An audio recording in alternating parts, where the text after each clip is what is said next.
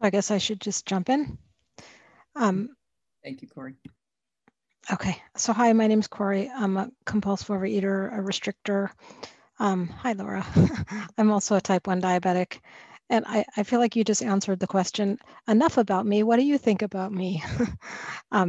It's, we, in our connection, I don't often say, so tell me what you like about me. So it's really an honor to hear what works for you.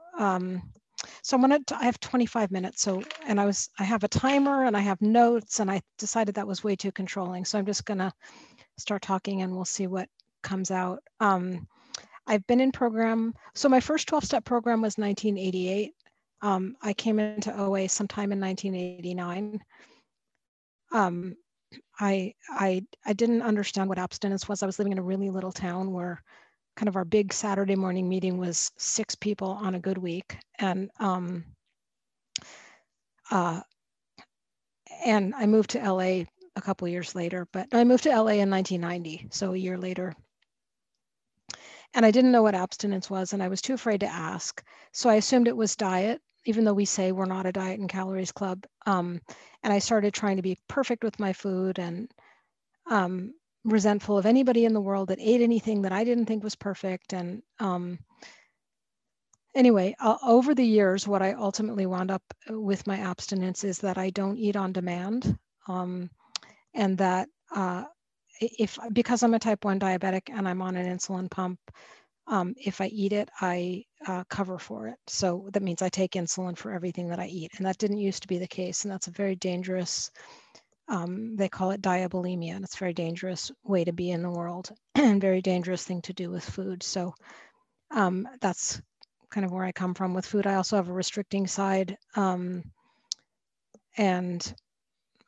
that is just like what it sounds like. And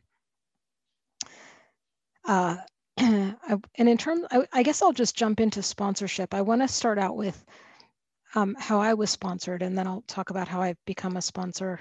And I sponsor 3 women now. That's 3 more than I thought I had time for. And I learned a number of years ago that when my life was crazy busy. I worked a full-time job. I had a job in the evenings. I was in graduate school full-time during some of that time. And it occurred to me at some point, I don't remember if it was a sponsor that told me or it just was me, that maybe I was looking for time to go to enough meetings, and maybe if I asked God to help me find time in my schedule, that maybe I could. And then, now I have 3 sponsees, so careful what you pray for, but careful what you ask for. And I wouldn't change any of it. When I was new, within the first month or 2 in that small little meeting, that there were 2 meetings a week. I was living in Eureka. The town where I was going to college was Arcata. They're both in Humboldt County in Northern California. And there weren't that many sponsors. There wasn't a lot of recovery. I had a hard time getting a sense of what the program was there until I moved back to Los Angeles. But I didn't have a clue how to connect with people. You terrified me. And your vulnerability terrified me. And I realized if I wanted to start working the steps because it gave me something to do, because I'm a doer, and I was more of a doer, rather, like people talk about being a human doing rather than a human being.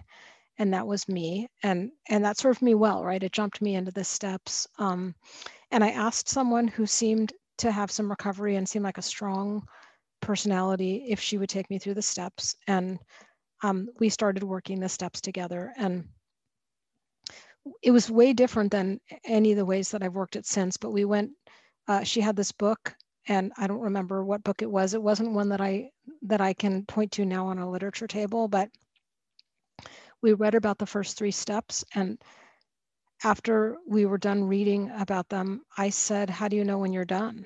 Because I wanted to know, like, let me do 3, and then I want to move on, but I want to make sure that I have perfectly done 3. And anyway, she wasn't mean about it. She asked me a bunch of questions about the 3rd step, like, do you believe that a power, greater than yourself can restore you to sanity?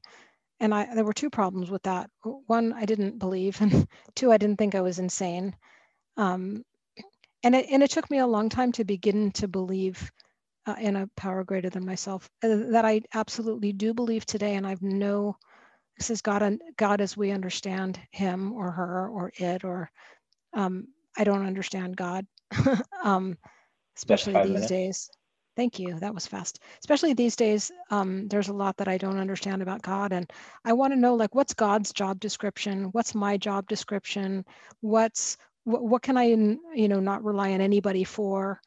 And I just don't get to know those things. So what I know is, and what sponsors have taught me over the years is when I have food cravings or I want to do things that are harmful to myself, if I turn them over, it used to be getting down on my knees, that the cravings will lift. And that was, I always say my very first spiritual experience in OA was that I mentioned to someone in Al-Anon that I was struggling with my food. Al-Anon was my first program. And just that admission, and then there were many things after that, but so I had that first sponsor. When I moved to Los Angeles, I got another sponsor who was really nice and I felt comfortable with her. And we started working the steps again. I didn't get through, I left in the middle of the fourth step with that very first sponsor. My next sponsor, I was working with her for a long time, and someone said to me, you have more time than your sponsor does. And that may not be a bad thing, but it might be something for you to look at. And I realized that I felt comfortable, I don't know, sort of being on top, if it were, and I felt comfortable kind of, I don't know, there was something about that. So I worked through a few steps with that sponsor, and then I realized I went to this meeting. There used to be this meeting on Friday night in Los Angeles. Any long-timers will remember, at Cedars-Sinai Thalians, which was the mental health wing building of Cedars-Sinai Hospital.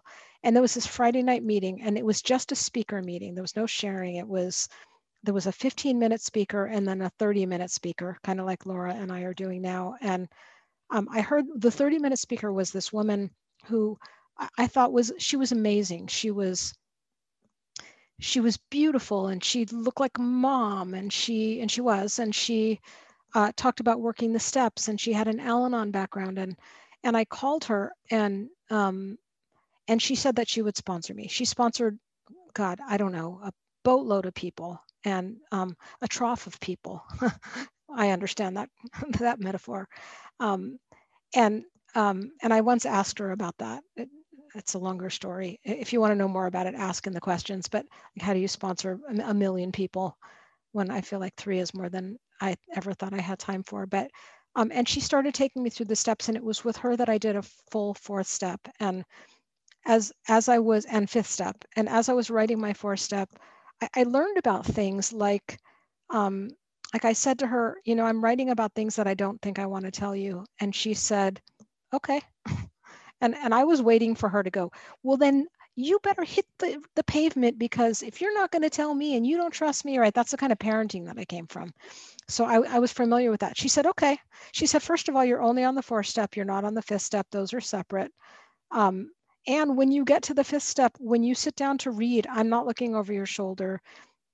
Read, you can withhold anything that you feel like you need to for your own recovery, which was very tricky because she gave me tons of permission, and I wound up reading everything to her.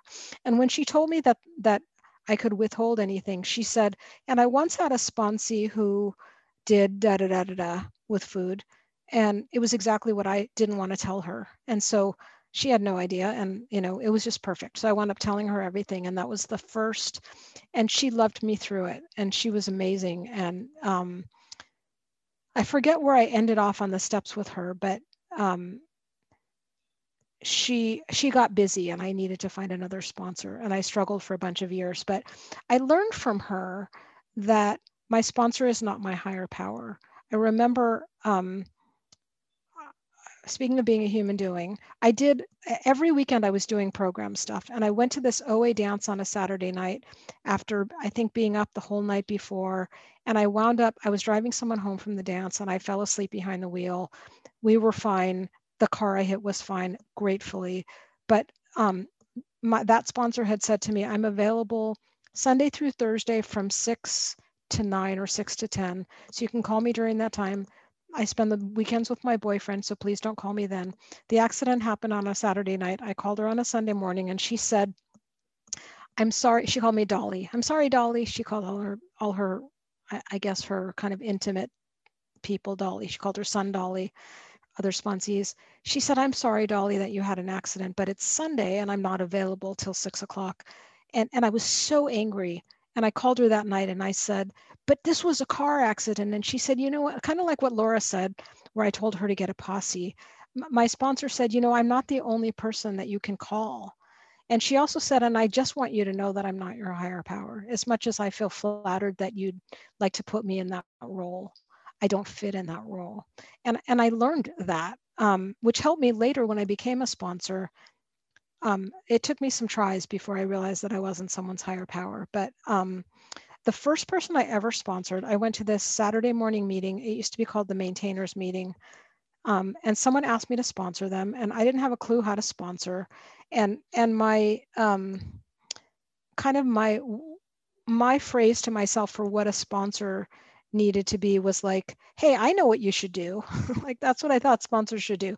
Like, I needed to know always what you should do. And if I didn't know, I kind of made it up and pretended like, and that sponsorship didn't work out very well because I wasn't her therapist. I wasn't her higher power. I wasn't her posse. I hadn't been through all the steps yet. You know, in step 12, it says, having had a spiritual awakening as a result of these steps, we carry this message to others. And I hadn't worked through all the steps yet. Not that you have to be a sponsor, but I was sponsoring. I think for me, it was at least important to go through 6 and 7. And that's, after I did that, I was a better sponsor because I wasn't sponsoring out of my own character defects or resentments or any of that stuff. You know, I mean, not that I don't have that sometimes. As I mentioned, I'm sponsoring 3 people. One person has a call time on Tuesday mornings at 7:30, not Laura. And she's not in this meeting, and it doesn't even matter who it is. And she and I have talked this through. And she has forgotten a few times. And I don't walk with my wife on Tuesday mornings because I'm waiting for this sponsee call. I don't sleep past 7:30 on Tuesday mornings because I'm waiting for this sponsee call. And this Tuesday morning, she didn't call. And I texted her back and I said, I think we might need to find a new time to talk because I get up early for your call. And I don't walk with my wife on those days. I was so pissed and I could feel it. And she texted me back and said, well, here's when I'm available. And I realized that that's the best time for me to talk to her is that Tuesday morning at 7:30. And I texted her back and I said, you know, I realize this is the best time for me. So there may be times, you know, and not out of retribution, but there may be times where I sleep in because I'm exhausted. So you can call me on Tuesday mornings. I'll probably mostly be there, but there may be some that I won't be there. And I don't know that I can 100% commit to that time because I know it's hard for you to commit to that time. And it wasn't resentful. I wasn't angry. I just was, I had thought it through. I had reasoned it out with other people. And I realized that's a way that I can be of service to her without resenting that I'm being of service to her, right? And that was hard because I wanted to say, well, then you're fired. And I get angry. When I get angry, I want to lash out. Those are my character defects. You know, I think maybe a lot of us are, but have those. And I didn't because I've learned how to do it differently. So it took me a long time to learn the difference between a sponsor and a therapist. And it really, I discovered that it really is quite simple. Like, my sponsees call me, they share things with me. My job is to direct them back to the program. So when people have things, and you know, and Laura can attest to this, when my sponsees call me with issues, I don't say, here's what I think you should do, right? That phrase, hey, I know what you should do about that, like that original sponsorship mantra that I had. It's more like, wow, that sounds like maybe a 6 and 7 step issue. I think I'm hearing maybe some ego in that. And then I listen, and sometimes they go, that's not ego. Oh yeah, it kind of is, you know, or whatever. But I point out what I think I see based on my experience of working the steps. I direct them back to the steps. I direct them back to, it sounds like you need to do a 4 through 9 on that. You figure out, I hear that you're angry, and figure out what's getting triggered in you. What's your part in that? One of the stories I want to mention about sponsorship, because, there are promises in the program, and there are also promises in working with sponsees, right? And being sponsored and in sponsoring. And one time I was talking with a sponsee, and she said, she was working on a 4-step, and she said, I'm not sure what to put in the my part column from when I was abused as a kid. Now, I had struggled with that same question, and I had never gotten an adequate answer, and I didn't have an answer for her. But an answer flew out of my mouth, and I tell you, it has to be a God thing, because I said to her, I think your part is that you continue to abuse yourself, and we both, like, and I've shared that story before, and I always get the chills when I share that story, because I needed to hear that day. The sponsee said that was really helpful for her. I've shared that in meetings, and other people have come up and said, that's it. That's what I've been looking for in my 4-step. And I swear to you, I'm not saying that like, well, I thought of this first. Not at all. I swear that was I don't know, a channeled something, if anyone believes in that, but I really do feel like, and that was a gift of sponsorship, that I answered my own question by being able to tell a sponsee that, by being an open channel. And I want to talk a little bit. I had a sponsor after that, really awesome sponsor, who then got busy, who taught me that she wasn't God. I asked another woman to sponsor me. I had never seen her before. She shared in my Monday night meeting. She sponsored me for a lot of years. And she said to me, I don't have, we have the same religion of origin. And she said, I don't have a traditional view of God, and I don't work the steps in a traditional way, but I do work them. And she worked them, I want to say, like in a sort of Buddhist-y way. And I only mention that because it gives you a context for kind of how, and I learned even more. And I remember, I called her one day and I said, I was, I don't know, said something and needed something from her. And she said, well, have you prayed about it? And I said, well, I'm in graduate school. I'm working full time. I'm got another job. And she said, I said, I don't have time to pray. And she said, well, then you have to live prayerfully. And I thought, live prayerfully. Wow, that is, and that changed my life, right? And I don't even know if that came from her, if that came from her higher power. But I realized that I hope that everything that I do is attraction for somebody who may be new, who may need a 12-step program. And I live as if it is, right? Am I perfect? No, obviously. Am I an asshole sometimes? Thank you for setting the bar on the F-bombs. I feel comfortable saying that. But very different than I was before program. Let's see. I think sponsoring helped me get married, actually. I think, and I didn't marry any of my sponsees, but I learned how to be in relationship from sponsors. I learned how to be in relationship from sponsees. Like I mean, in the beginning, Laura mentioned that we had a call time once a week, and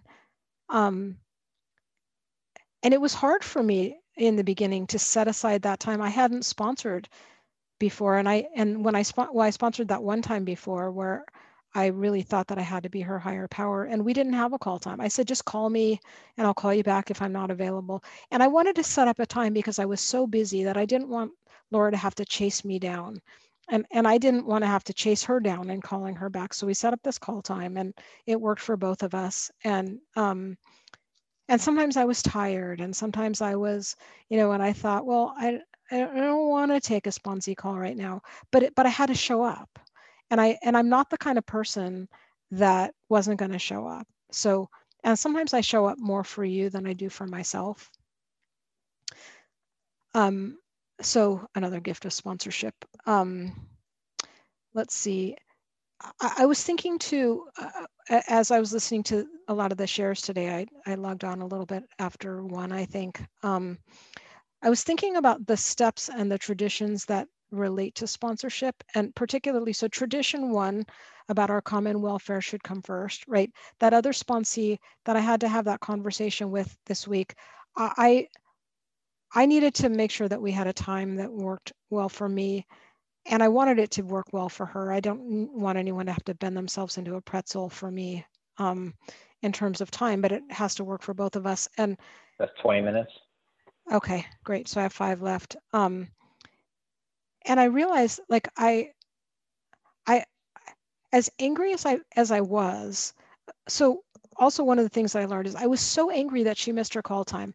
I've been sponsoring her maybe 9 months and she's only missed twice, and I was so angry. And the program has taught me when I'm that unproportionately angry at somebody that there's probably a lot of history in that. I come from a lot of history, as we all do. And I was thinking about our common welfare, right? When I was trying to figure out, what am I going to do? I'm angry, but I don't want to fire her. That doesn't feel right either. Not that I wouldn't fire someone, but not for missing 2 call times in 9 months, right? So that didn't feel. And I was thinking also about our ultimate authority, and I'm not theirs, and my sponsor's not mine. And I spent a lot of time without a sponsor because I wanted to find the perfect sponsor. I've had some really kick-ass sponsors, and I wanted to find another one of them. And I asked a lot of people that I thought would be that, and they weren't available. And my friend, one of my dear friends said to me, "Why don't you find a looking for a sponsor?" And I said, "How do you mean?" And she said, like someone that can be your sponsor until you find the perfect sponsor. Very tricky. And I asked someone to sponsor me a few years ago who I didn't think was the perfect sponsor. And then I realized there is no perfect sponsor. Like that's God, right? Again, another lesson in my sponsors are not God. There was something else I was going to say. So another gift, and someone said it before, I forget who it was, but about that line in the big book that we'll see a fellowship grow up about us. And that's, I love that about being a long timer in program, although I don't ever feel like a long timer at 31 years or whatever my total time is here. But I get to, like, I've watched my sponsees grow, and they've watched me grow, and I've watched my sponsor grow, and I've known people forever. And I also want to say I totaled my car yesterday. You're kind of the first big group of people that I'm telling. I was very distracted. I was driving. I wasn't on the phone. I totaled my car. My stepmother's birthday was this week, and a lot of the locals here in Los Angeles know that my father and stepmother died. My father killed her, and then he killed himself, and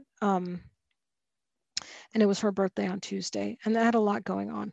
And I was going shopping for a toilet, nonetheless. I've been needing to replace one of our toilets forever. And I was going and thinking about that and thinking about my stepmother and where would she be now when I totaled my car. And I'm not sure why I'm saying that because I didn't even call my sponsor about that yet, but I called my posse, and I had remorse, and thankfully everybody's okay, and I have good insurance and they'll handle it all. But I as I started to quickly beat myself up, I called a fellow, and I would, well, and I beat myself up less, right? Because that one sponsor said, live prayerfully. And there's no way that beating myself up is a prayer. It's not even a tool, right? Of all the tools that we get, beating yourself up is not one of those tools. And so I get to be with all this and, probably have a boatload of writing to do or something. But if I were my sponsor, I would give me writing. So I guess that's in my future. Anyway, they said a long time ago, I think long before I ever sponsored for the first time, if you have one day more than somebody else, then you have something to share. And I loved that. I also needed to make sure that I was sharing experience, strength, and hope, and not here's what I think you should do, anyway, I think that's what I have to share. So thank you for listening.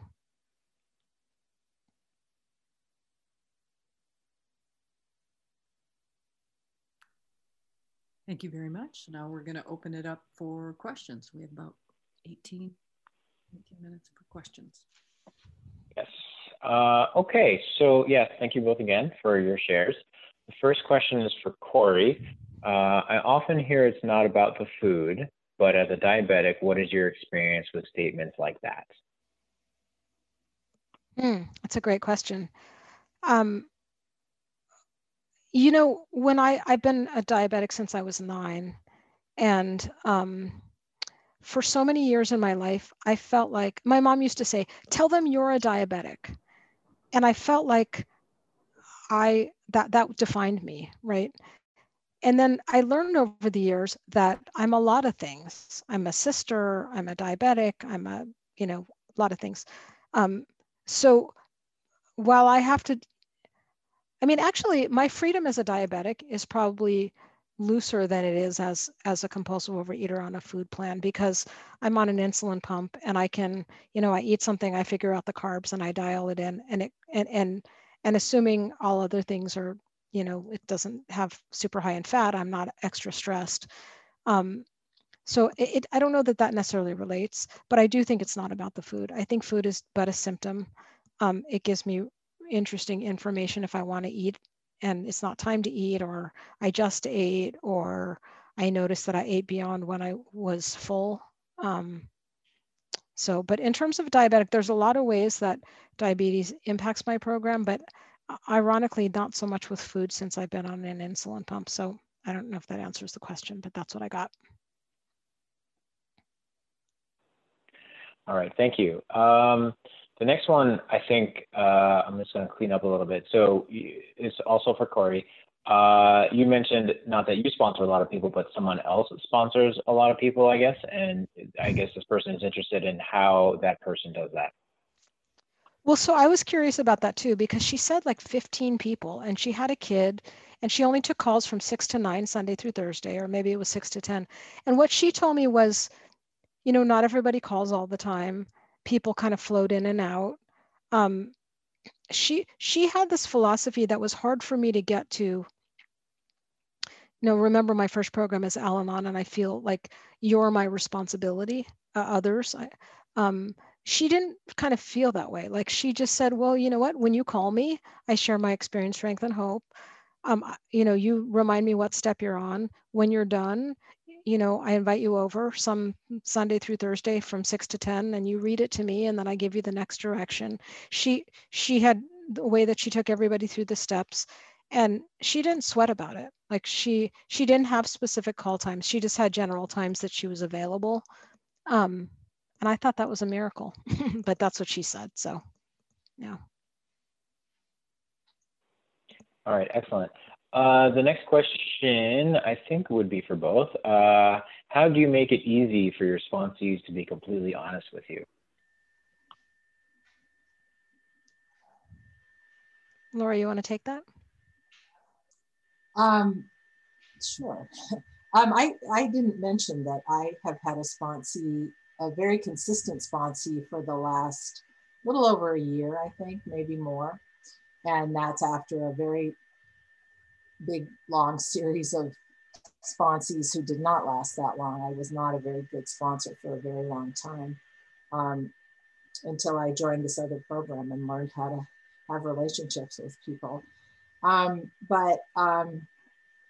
try to share my own experience, and I try to say, and tell some little story about something that was hard for me to admit to someone else. And I try to make a safe space, so that someone knows that I'm not gonna be shocked or whatever. And the other thing is, like, in my manner, this is another thing that's helped me as a sponsor is to, when like Corey's saying, the person didn't call, and, I fly into a rage, which is all out of proportion. Or they're not consistent sometimes, that happens. And you know, I really ask my higher power, or I write about it, you know, for help with just remembering that this isn't about me.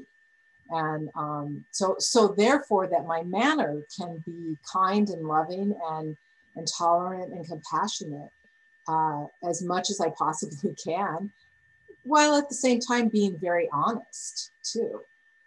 And but doing that in the most kind, compassionate way that I can manage to be, and I'm not perfect either. So.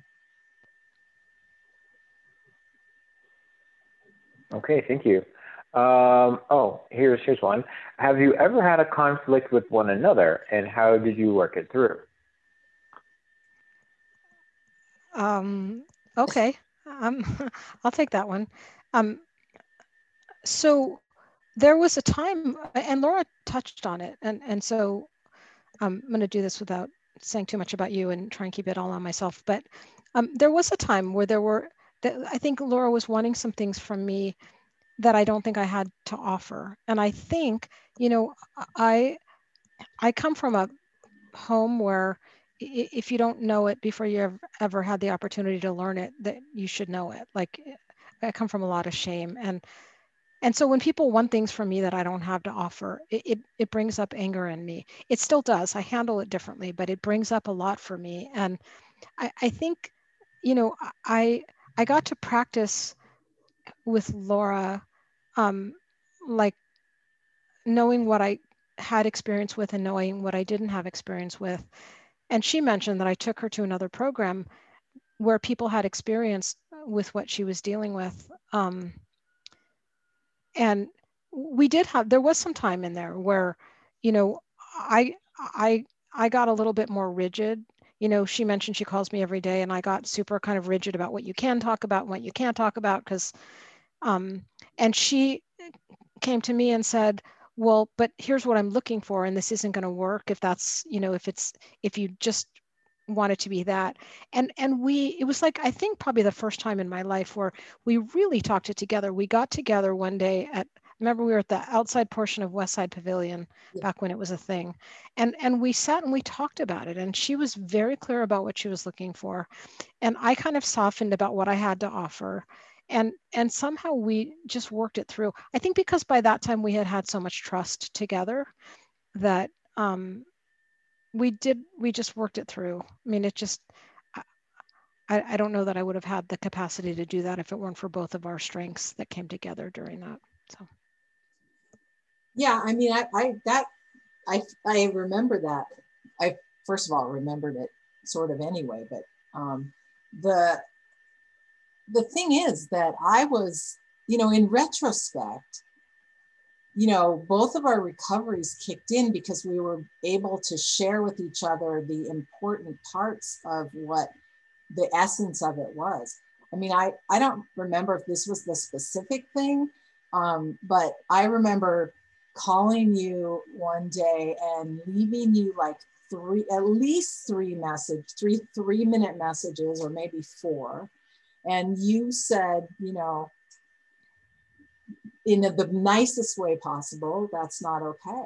And that wasn't okay. In retrospect, I could see, you know, the insanity of my behavior. But yeah, I mean, this other time that you're mentioning, it was the content of the messages. Maybe that was the same time, and it was both of those things. So I hear you now. I hear that, because I get those kind of calls, not from my current sponsor necessarily, but from other people. And, you know, it's hard to listen to the insanity. And I think it's perfectly okay for sponsors to set loving and kind boundaries. Excellent. Thank you both. Another question for both. We've heard this one before. What are your favorite pages in the big book? I can start. 86 through 88 rocks. That's the On Awakening. I love that portion. A sponsor introduced me to that portion, and whenever I called in distress, she would say, sounds like some 86 through 88. And I loved it. and I still love it. So there's so many, there's too many to mention, but that's probably one of my favorites. I'm embarrassed to admit that I don't know what page this is, but I know it's in How It Works, and it's about maybe halfway through, and it's the paragraph where the big book assures us that if we humbly rely on God and do as he would have us, that he will enable us to match calamity with serenity. And that when I first read that, I knew, the very first time I read that, I knew I was home, because I knew that life wasn't going to be exactly like I wanted it. And here was this page telling me I could still be okay, that this higher power that I was going to have a relationship with would be there for me no matter what. So I'll have to look that page up so I can answer that question more specifically in the future.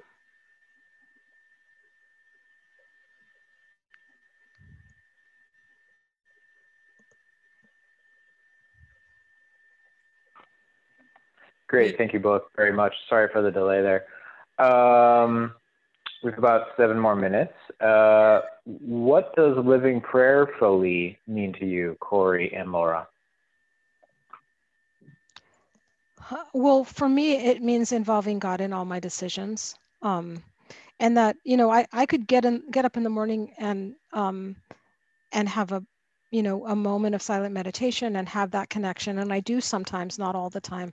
I do sometimes, but it means, like, sometimes when I put my hands on the keyboard for my, you know, I'm working from home, so I have like a work laptop and a nighttime laptop, like daytime jammies and nighttime jammies. Sometimes you know, when I'm typing, I think about God, or when I'm about to make a call at work, I, you know, bring God into that. Or if there's a difficult something at work, I bring God into that. It just means including God in everything, and, you know, remembering God more than just during those pointed check-in times.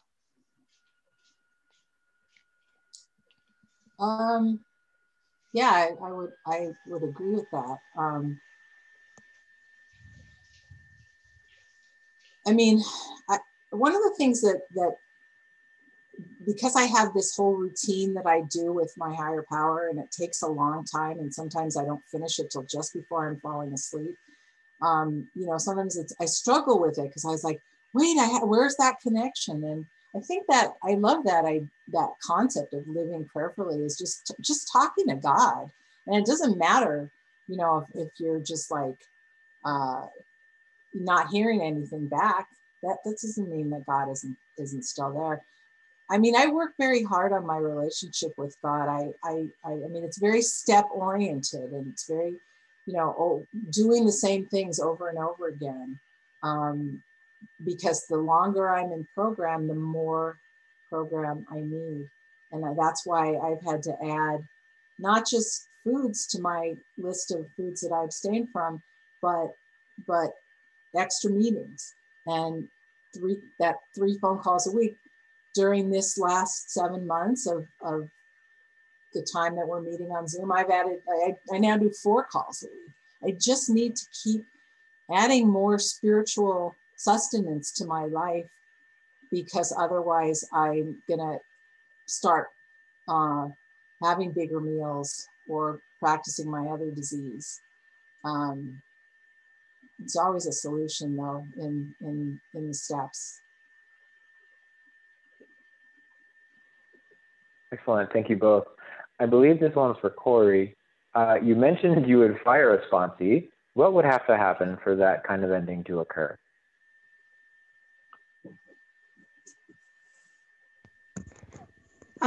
I think they'd have to really disrespect me, or call times, or, I mean, more than just not call twice, but they'd have to, you know, never call, or be abusive, or, I mean, it would take a lot.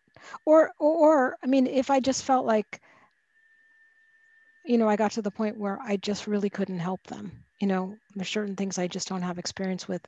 And if that were predominant for them, and that's what they continue to want from me, I probably would gently say to them, you know, I don't have experience, strength, and hope with that. I think you need to find somebody who does. Great, thank you. About 4 more minutes. In that you're both abstinent a long time, have you worked the traditions or concepts? How did that work out? Um, yeah, I mean, Corey and I, we've been together for so long, and the more I think about it, Corey, it may even be longer than 2001. We'll have to talk about that because I just thought of something that made me rethink that. So Corey and I, Corey has helped me work the steps, and I just finished step 12 like not that long ago. The first time she and I worked through them all together. And so I said, well, why don't we, I've always wanted to study the traditions. We've been working out of the AA 12 and 12. And I've been writing on a paragraph, one paragraph at a time. And that's not exactly why it took me so long, but it's a very thorough way to do it. And so we started, I've been doing that now with the traditions. And the traditions, there's so much richness in those, in the traditions, whatever book you're working it out of. And I have found how specifically it relates, the traditions relate to issues that I'm having in my life. I mean, one of the traditions, there was something to do with something that was challenging in a meeting. And I was seeing it unfold in the way that the traditions were originally developed to address exactly such a thing. So, you know, I'm writing a paragraph at a time. I'm reading a paragraph at a time and writing on that in the AA 12 and 12. That's how I've been doing that with, and then I read it to Corey and we talk about it, and it's amazing. It's been working out really great. I really encourage that. And I started working the traditions many years ago. I had a friend who had like a phone conference line. She worked for like a telecom company. And we, the three of us met once a week and we started talking about the traditions, not formally, but I just started chewing on it together, kind of like a step study. And then when Laura was done with the steps and said, you know, what should we do next or whatever, and I suggested, she's actually doing more work than I am on the traditions because I'm not doing as much. But my goal with the traditions, just to put it, maybe it's a commitment, but is to know them as well as I know the steps. You can call out a step and I can tell you what it is. And I can't do that with the traditions, and that's my goal. So more to come. Ask me to speak again some year and I can talk on that question. Excellent. Thank you both very much. I believe that is our time. Is it not, Sheila? It is indeed. Graham, thank you very much. And Laura and Corey, thank you so much for a great tandem sharing. Thank you for doing that. And I just so respect that longtime history, that 19 or 19 plus, whatever, however many years it is, that says a lot. It says a lot about the recovery that both of you have and that long-term relationship. So thank you for sharing for us. Thank you for, as I said, you are our only sponsee pairing today. So thank you for coming and doing that. We really appreciate it. Okay. All right. Well, I'm getting tired and I bet I'm not the only one. I've officially moved to the floor. So now I am open game for my dog, but we have one wonderful speaker who's going to be coming for us. We needed to make a change. So I got her at the last minute. She's a new friend of mine from the East Coast. She also does a lot of service. She is the tech on her group's intergroup. She's a part of New Jersey. It's either Central or Southern. We'll hear from her, but she's wonderful. Just does a lot of service, very warm heart. And I shared somewhere at some point on one of her meetings and just shared something vulnerable. And she just really reached out, just really loving and warm, you know, just that loving, beautiful heart. So Robin is joining us from New Jersey. Thank you very much for being here, Robin. Thank you, and take it away. How would you like to be timed, Robin? Thank you. I think the idea was 15 minutes. Yes? Okay, Robin, would you like any warnings or? Break it down however. Maybe a 2-minute warning. Okay. Good afternoon, I guess. My name is Robin B, and I'm talking to you from Central New Jersey. And I moved to Central New Jersey in 1991, temporarily. So it's the ongoing joke. It's the ongoing joke. This is an interesting problem this evening because I wasn't in on the ground in terms of as this was being planned. I have no idea what you all are expecting, but I began to think about sponsorship as I'm sitting here listening to Corey and Laura, and how has sponsorship been a part of my journey? My journey began in October of 1997. I came into the program, I was 12-stepped. I have a very deep spirituality that began as a teenager, and I came in with the foot of the Almighty on my backside. And I got to my first meeting, and there was a woman there who I knew had young children. And I don't know if there are any mommies out there, but mommies have to handle other people's food. So I needed my first sponsor to be somebody's mommy. And when I walked into my first meeting, I recognized somebody from a mother's organization. And she said she wasn't available, but I asked her anyway, and she took me. But after about 6 months, I realized that she truly wasn't available. And so I moved on. But she left me with 3 gifts that kind of, I've never forgotten. First, I remember saying to her in one of our first phone calls, "What am I going to tell my mother?" And she said, "Well, you don't have to tell your mommy anything." And I've never forgotten that. And ever since then, my recovery has been somewhat private, not something that I chose to share. One of my sisters found out because she's sober in AA. And so we shared our recovery.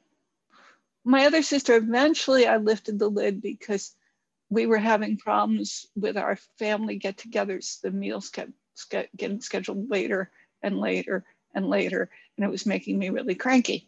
But the other thing she told me is that I could adore my child without baking her a birthday cake. And while my kid was growing up, a birthday comes around and we go out for supper, and she can order anything she wants. And I didn't have to bake it. I didn't have to bring it home.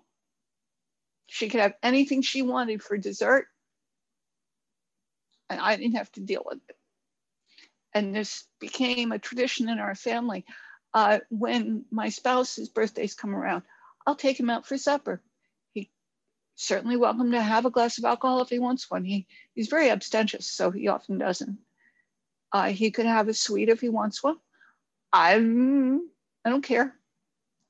And the other thing she did is she gave me the gift of, I have been working my program since December 1997 with a professional nutritionist who is still in my life. And when my life shifts, I call her. I called her. I had an appointment with her in March when my job sent me home, because my activity level when I'm working in New York City is very different than my activity level during the pandemic. So I had to get back some food. And so my nutritionist is still with me after all this time. And in some ways, my abstinence is defined as doing what she tells me to do. I've also used a definition. My abstinence is defined as I'm a food addict. That means there are some things I'm really allergic to.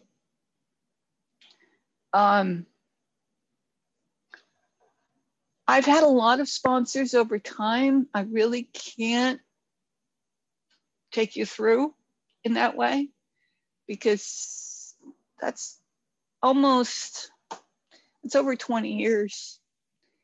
Now, my abstinence date is November 14th, 2009, because on November 13th, 2009, I went out for lunch with a colleague and I made some bad choices. In terms of sponsorship, one of the things that was going on in that season is I had a sponsorship relationship that had gone sour. Someone who was very strict, and I was having trouble dealing with her. And as I looked at what had happened, I went back to day one, which was a particular discipline. And this was affirmed several years later when a very dear lady told me that she went back to day one because I had, and I'd shown her how to do it. But as I went back to day one, I did 90 and 90, and I fired my sponsor because this was not a good relationship. I'm not sure how long my current sponsor has been in my life. I know she came to my home meeting and qualified, and after the meeting I said, I'm without a sponsor, I need a sponsor. And she said, what do you need from me? And I said, well, I need to text you my food. And she said, that's fine. And what it's turned into is she gets 3 things from me every day. She gets my food, she gets a writing that I do for a whole bunch of people, including my sponsor, and she gets my gratitude list at the end of the day. And these are all texts. We schedule phone calls as needed. If I have something that is bothering me, then I ask her, I need to talk to you, and we arrange a time. She is my chief cheerleader. And to understand the dimensions of that, I need to own the fact that I am disabled. I have mobility issues. I'm high functioning. See the above paragraph about commuting into New York City. But I am disabled, and as I was born with this disability, and I failed gym as a child. But I am also a highly active person. So it warms the depths of my heart that my current sponsor is a gym teacher.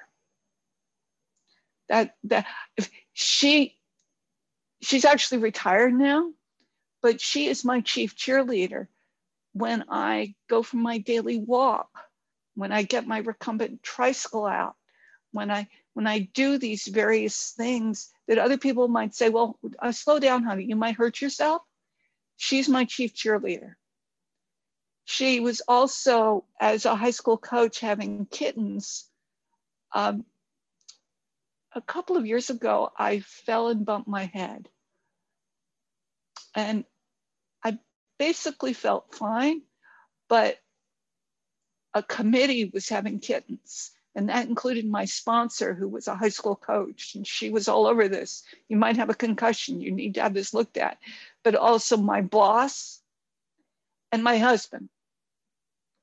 And the 3 of them got into my head. And so I took the next day off and went to the emergency room. And I said to the ER doctor, I think I'm fine, but there's this committee that's having kittens.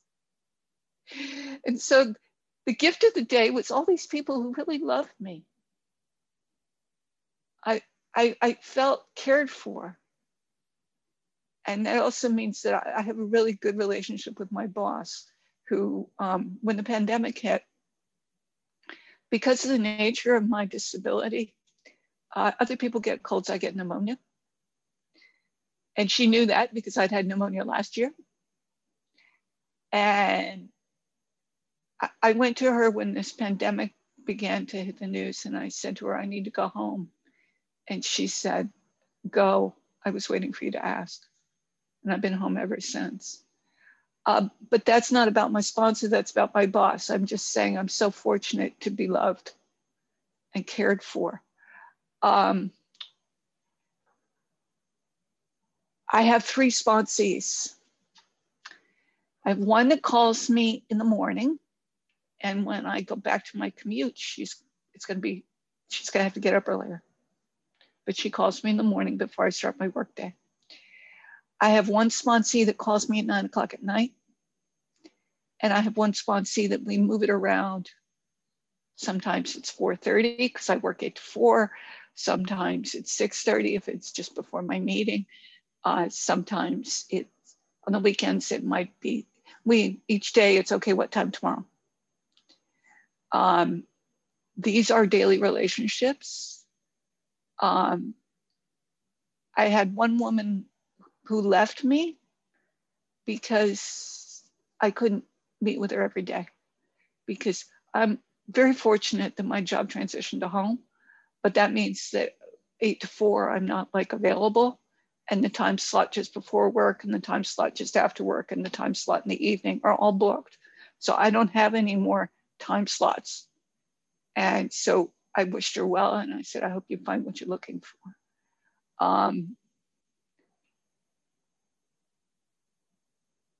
I'm really very fortunate to be able to speak from long-term habitual abstinence. What happened in 2009 is I went to a restaurant that didn't have any good choices, and I selected something that had sugar in it. And my response to that, even though it was minute, was very convincing in terms of I am a food addict. That means I'm allergic to my red light foods. And it has to be non-negotiable. I'm also allergic to caffeine. And I know that that is something that sometimes comes up in OA because we put it in our mouth. But it has to be on my red light list because that one's harder for me than the food. And I was using caffeine because of my physical condition. I have levels of fatigue that are just unimaginable. And I was using it as a drug, and therefore I had to give it up. I also have on my red light list artificial sweeteners, but that's a bit of a cheat because God has gifted me with an aversion. This, by the way, is Fuzzball, and Fuzzball gets involved in meetings regularly. Go play something somewhere else, not between me and the monitor. And I'm just putting one foot in front of the other. I do weigh and measure my food. When I go out with my husband, I bring my scale with me. He tolerates it. I'm the adored wife of a very good man who is a normal eater, which means I have to tolerate having drug foods in the house because I want to be hospitable. I don't want to say you can't have that here. It's at 13 minutes, 2 minutes left. Okay. And so, I do plan my food one day in advance, which annoys my spouse a little bit and says, do we have to know what's for supper tomorrow night now? And I said, well, yes. But I plan my food the day before, partly because that means I know what to take out of the freezer. Sometimes it's 2 days before. I do weigh and measure because I can't tell. My quantity button is broken. And I don't think it's ever going to be fixed. I do occasionally, when I'm on the road, eat approximately, because the definition of my abstinence is that I don't eat my red light foods. So if I'm on the road and I'm doing an incredibly high energy job, so when I go to a professional conference, I may not always measure my food, but that's not a time where I should be worried about eating enough in that circumstance. So as long as I'm eating moderately, I'm putting my fork down when I'm full. The real issue is I have to stay away from my red light foods. Even if the meal that I've just cobbled together is bizarre because I had to stay away from my red light foods. I have to stay away from my red light foods. when I moved through the universe, I usually pack my food. I've worn out coolers in this program. And, you know, I'm just so grateful to have been given this gift. And I'm sorry it's just 10 years, but on November 13th, 2009, I made some really lousy choices. There was a lot going on there. I had just started a new career direction and I was having trouble. I had a lot of issues and I just have to love and accept myself just the way I am. And that's time. And I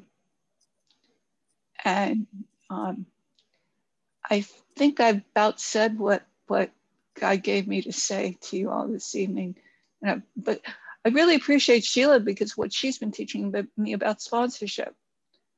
I have a sponsee who's a chronic slipper, and I've been applying what Sheila's been teaching me. And so I'm very grateful to return the favor and help her out. And with that, I'll pass. Thank you, Robin. All right, first question, I believe you answered it, but you mentioned a nutritionist and that means you weigh and measure. And so you said that you take it sometimes to a restaurant. How do you then measure sometimes at a restaurant, the portions, you know, when they bring it to you on a plate and knowing exactly what food in the circumstances like that? Well, if it's the diner on Saturday evening, what's being measured is the potato, which is 4 ounces. The portion selection is usually something that is predetermined, and I know how much protein is in it. That's a circular way of saying I'm fond of omelets. And the vegetables don't have to be measured. The main concern in the diner on Saturday evening is how big is the potato, because potatoes are hugely variable. Sometimes it's a half, sometimes it's a third, sometimes it's the whole.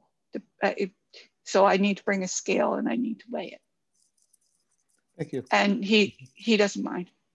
Okay, that's good. Next question is, could you please talk about your relationship with God? Oh, sure. Sure. I missed that one a little bit. As I said, I came into the program with the foot of the Almighty on my backside.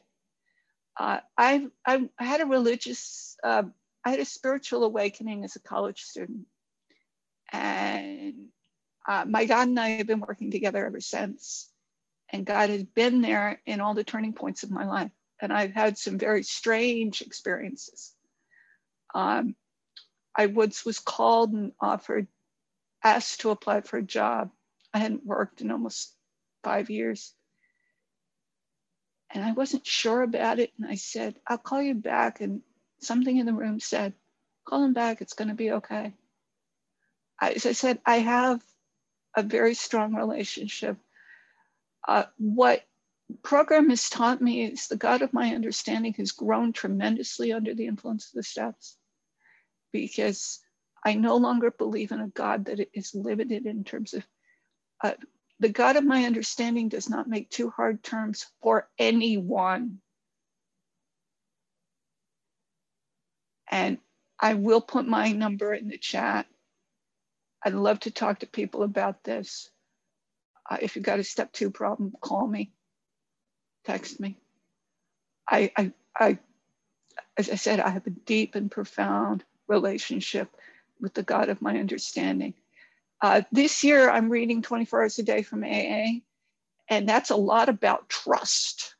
So I'm getting trust me constantly from that book. And this is not an easy year to trust God, but I'm working on it. It's my spiritual burden right now is to really believe that my prayers are being answered. Thank you. The next question seems to be the most popular question we have today. Favorite big book page? Oh, well, I heard that from previous people, and I have an answer, and it's not the usual one. In the back of the big book, there's a story called Grounded. And I constantly talk about that story because I am a professional achiever. By the way, I work for God, so it's okay. But I have gotten a lot of strength from this man. He says things like,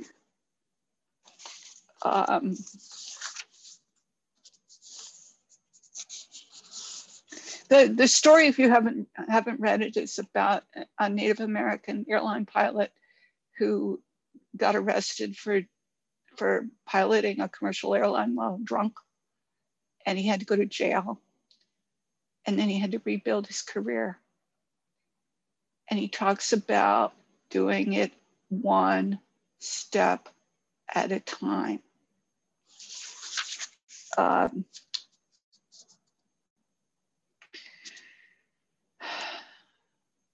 I was terrified of walking into prison, but I told my children I could not come out the back door until I walked in the front. I remembered that courage is not the absence of fear. It was the ability to continue in the face of it. I've quoted that time and time and time again. And that's on page 526. And then he talks about on page 527, at the bottom of 527 and 528, none of my friends thought it was possible to regain licenses literally from the ground up, but I had learned how to do many things one day at a time, one small step at a time. I do social science research. I've done massive projects. I'm currently planning a book project that will take several years. How do you do it? Show up every day. As I teach people, I'm a writing mentor. And when I teach people how to write, how often have you cracked it open? Try daily. This is what I get from that story. Thank you. Thank you. Next question. That made it worth showing up early. There you go. Next question. Have your health issues gotten better due to abstinence? I know that my doctors have said, do whatever it takes to stay at a healthy body weight. I have mobility issues that have been complicated by getting old. I have arthritis, which is continuing. It's probably the devil. It's going to cause me the most trouble in the next 10 years. I have to stay at a healthy body weight. That's why my abstinence is non-negotiable. If I came in at about 180 pounds, not pregnant. The only time I've been over 200 is when I was carrying my baby. If I were at 180 pounds, I probably would not be able to work because I need to be at the weight that I'm currently at. Thank you. You may have answered this partly in the previous question, but what do you credit for getting you abstinent? What happened inside you? What was like the fundamental change that got you to become abstinent? Well, I know that many people have trouble with the idea that this is a disease. I didn't. Having what my kid used to call Mama's medical rap sheet, I thought, okay, fine.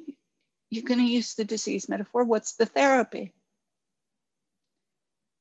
That really, the idea that this was a disease, that this was not only that, but she's in the other room doing her nails.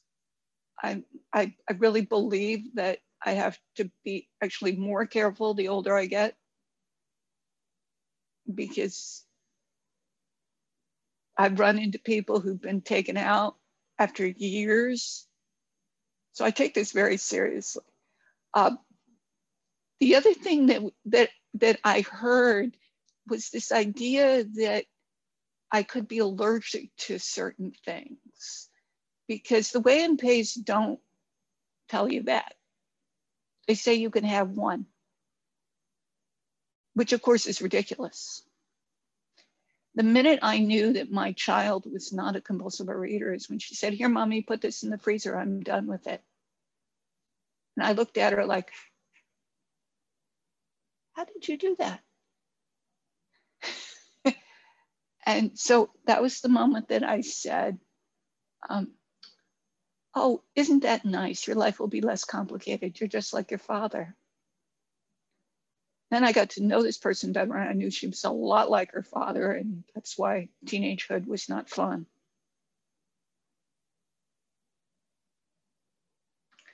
But I think those were the two big things that happened, plus the grace of God, and also working with a professional. And I really did believe her and trust her when she said, "This is enough. And if it's not working, call me." And I think I called her fairly quickly. We discovered fairly quickly that I don't do 3 meals a day. Never have, probably never will. I'm sometimes close to it during the pandemic. But she diagnosed that fairly quickly, that I needed to eat. I've eaten often between 4 and 6 times a day. Small meals, weighed and measured. I think some people who try to do 3 meals a day maybe can't. And that's why they're having trouble staying abstinent.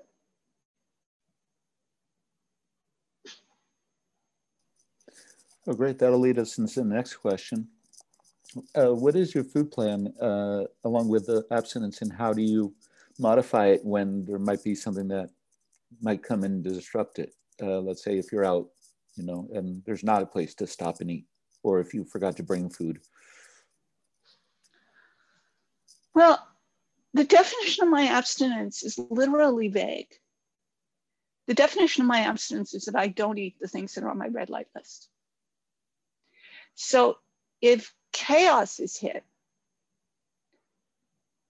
and if we can walk into a convenience store and get me a piece of fruit and a thing of milk to keep me from losing it, we'll do that and not worry about other boundaries. My food plan is written by a professional, and if it needs to be fixed, like when I moved to this apartment about 5 years ago, my weight plummeted. And I kept calling her saying, "You have to do something. I'm losing weight without intending to help." And it took us a while to get my food back up to where. And what happened was I came here and I started walking to the station every day. And it just caused. So having a professional in my back pocket fixes those kinds of systemic problems. My answer would be, I don't know, ask the boss. I'll get out my phone and call her right now. But in terms of emergencies, that's why my abstinence is defined the way it is. And I go to professional conferences, and of course I don't bring my food to professional conferences. I have to cope with whatever goes down. And I've had some very strange meals because I have to eat, so I have to get something into me, particularly at conference, because my energy level is through the roof and I have to keep feeding it. And so the rules are moderate eating, avoid the red light foods. And that's non-negotiable. That can be done. You have to read ingredients and you have to be willing to say no. Thank you very much, Robin. That's all the time we have. We are now in the last 15 minutes where we will do the wrap up. So I turn the meeting back over to Sheila. Thank you. Thanks very much. And everybody join me in thanking Robin for being our final speaker and stepping in. yesterday, last night, this morning. Robin, thank you so much. I really appreciate it. And what a great share. And I so look forward to talking to you. It just lets me know that you and I have even more to talk about. But I just really loved your share. And I really admire your commitment to your the integrity of your food plan and weighing and measuring it with the care and diligence that it sounds like you do. That's impressive. So thank you very much. Really great example. Thank you for talking about that. I think you were our first consistent whammer who talked about it. So thank you. I appreciate that we got to hear from you about that. So we are at the end of our day here, and it's been a really wonderful day, and we have about 53 of us on the call, or on the Zoom call left. So I just want to thank everybody for being here, and as I said, it was a lot of people doing tech, and thank you, Mark, for being on the meeting with me all day. And I also want to thank Samuel and Miriam. They've actually been on all day as well. They actually got on earlier. They were on before I got on at 8:15 this morning. And I actually, they're friends of mine, and I got to call them and say, oh, I'm so glad you're here, but would you mind getting off and then coming back on? Because we're going to put a waiting room in place until we, get sorted out with tech and things. But they've been here all day. So thank you guys for being here. I'm really glad you were here as well. And glad that everybody got to be here, and this will be recorded. It'll be up on the Los Angeles Intergroup website, oalaig.org. And so thank you for supporting. And my general recommendation is, our intergroup is in very good shape. So if you feel really called to making a donation, I would just invite you to make a donation to your own intergroup. So a lot of people are coming to some of the events in our Los Angeles intergroup, and we're comfortably set for the time. So if there are some smaller intergroups, and I know because I'm in touch with a lot of people, and intergroups are really having some difficult times.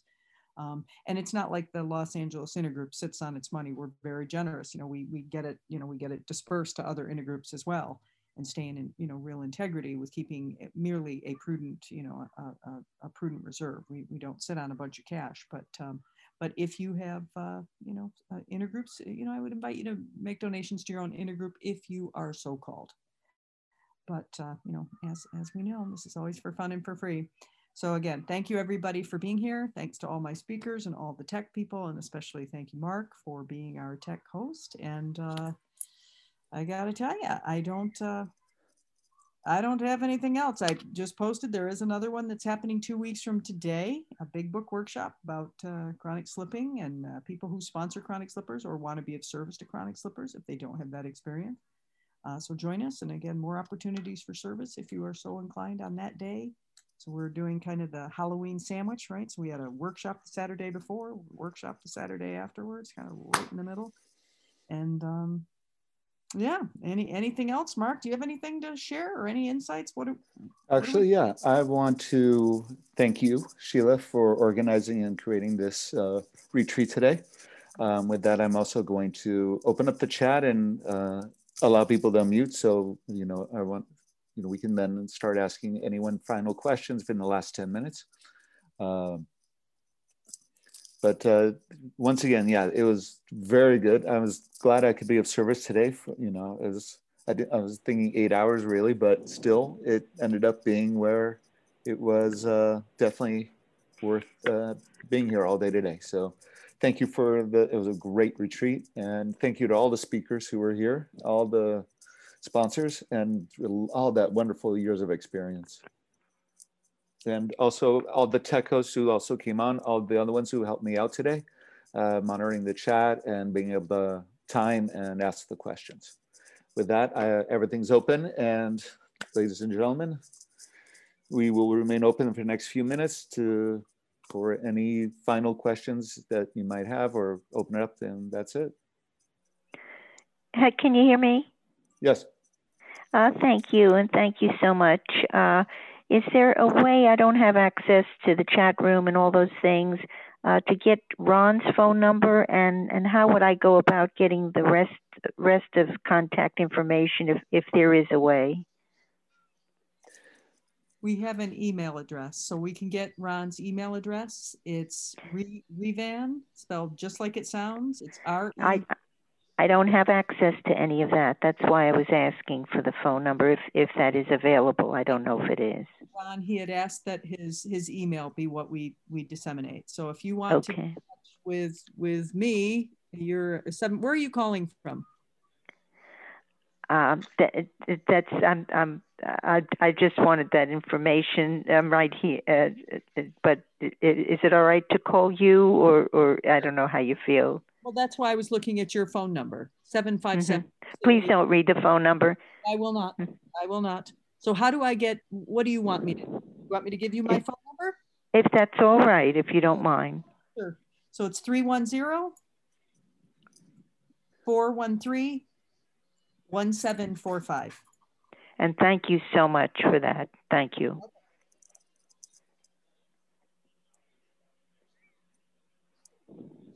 You are welcome.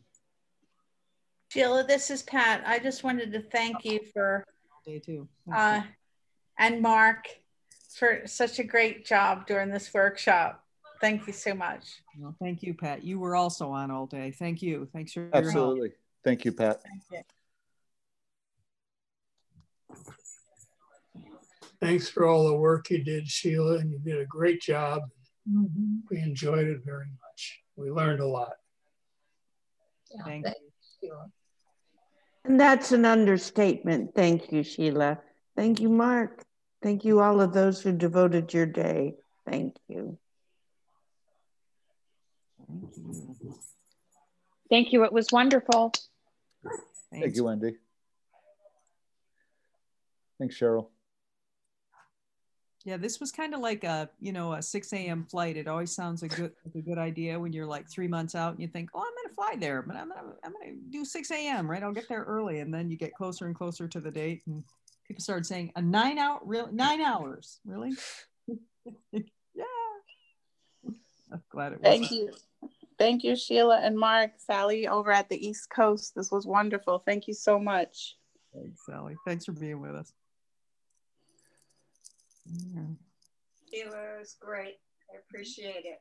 Oh, you're so welcome. So how many people did we, thank you, you're most welcome. How many people did we end up with on our sponsorship list? I'm curious. Let me check out the last thing. I think we were up around, close to 20, but nice, 22. Yeah, 22. 21. We skipped the first one, right. So 21. Nice. Yeah. So yeah, 21 people of sponsors. And then to the last person who sent me a question. Okay. Great. All right. We still have a couple of our speakers on. If anyone has a question that didn't get asked, if they want to ask them, then while they're still on.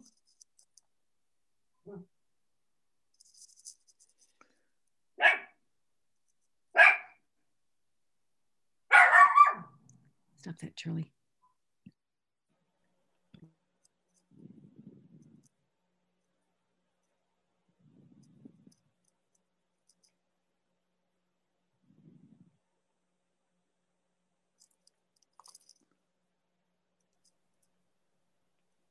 Hi, I'm Bobby, and it was a wonderful day. And I'm getting off. I've been there almost all day, so thank you. Thank you, Bobby. Thanks for being with us. So, Mark, I've actually got a question for you because yes. You are a you're somebody, you're a 100-pounder, correct? You've lost correct. Over pounds at this point. How do you work your abstinence? Are you a whammer, or how does it work for you? Yeah, I actually do measure most of my food. For the ones that are, especially when I'm at home, when it's dished out at a restaurant, then I will take the best approximate guess, or I'll see if that information is, I use a couple apps that information already might be uploaded. I don't eat pizza at the moment anymore, or if I only do, it's with other people. I would never buy pizza on my own. But, you know, a slice of pizza by one place is different than another. And, you know, it'll range anywhere from like 300 calories difference from one to the other. So I try to find the best average sometimes. And But yeah, I will weigh and measure all my food, and I put it in before I eat it. So that way I know exactly how many calories I'm going to be eating, and I limit myself to a certain amount of calories per day. So that way I don't go over it. It also includes exercise, and I'll try to eat the right things too. So it's, because yeah, there is the Twinkie diet. You could have 3 Twinkies a day and still lose weight because you're still not getting your full amount of calories, but it's not a healthy diet. And that's that's not what this program is about. It's eating healthy to a healthy body weight. So I try to make the best choices. I try to, a certain amount of carbs, a certain amount of fiber, a certain amount of protein, some amount of fat. And then it's also depending on when I eat, because there might be, usually if you have certain types of exercise that, then it'll burn off. It's better to eat after the exercise and sometimes before. So depending on what you're eating. But yeah, it's 125 since I started. There's a great picture, but I'm not going to show that right now.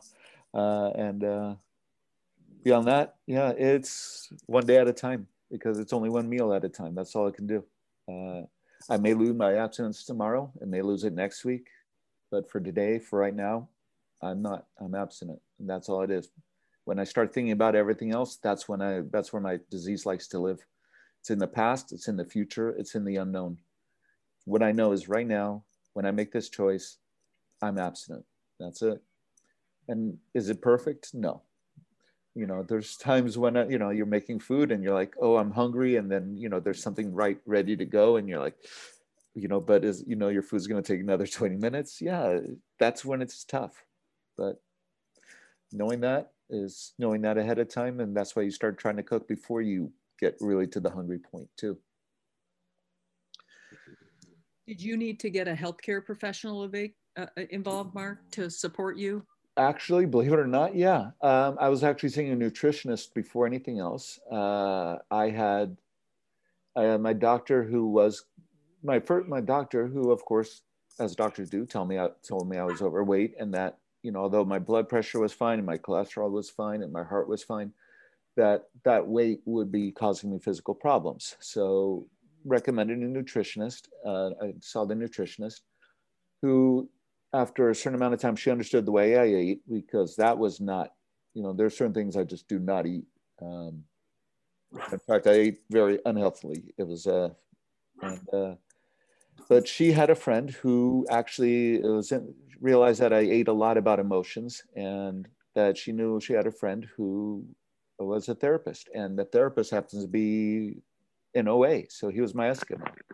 And so it kind of went doctor, nutritionist, therapist, OA, and then sponsor. So, but when I came to OA, I was losing about 1 pound a week, and then after I met my sponsor, I was losing 2.5, 3 pounds a week. So, and that's when it really took off.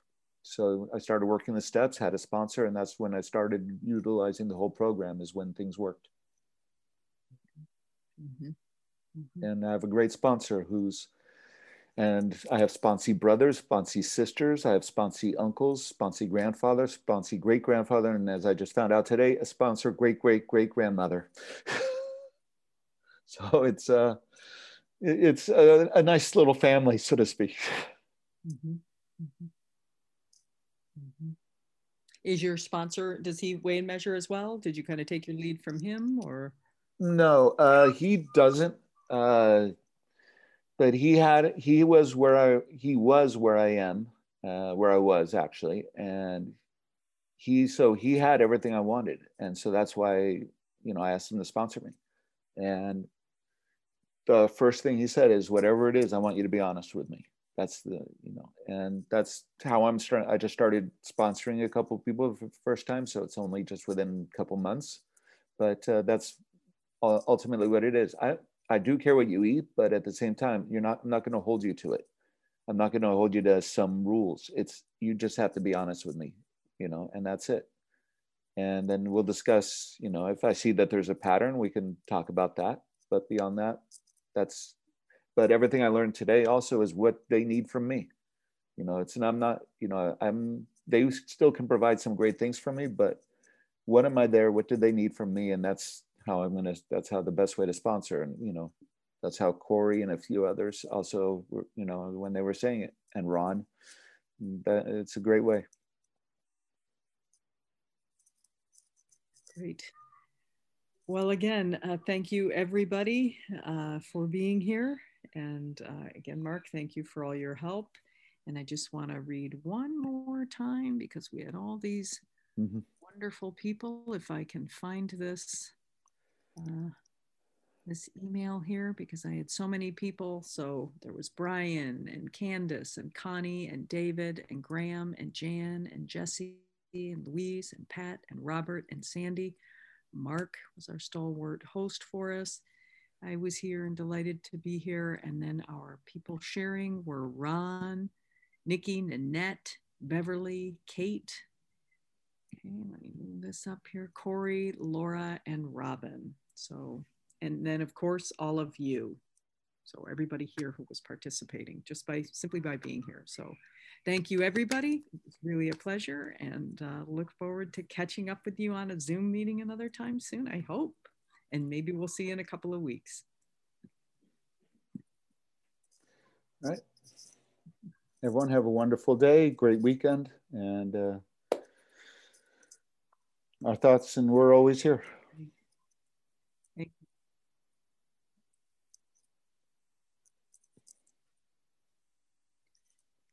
I'm just going to head out. I've got a dog that's eagerly waiting to get out. And I'm going to end the meeting now. So, and then I'll figure out where to send the recordings. Thank you, Mark. Again, thanks for everything. Thanks, everybody.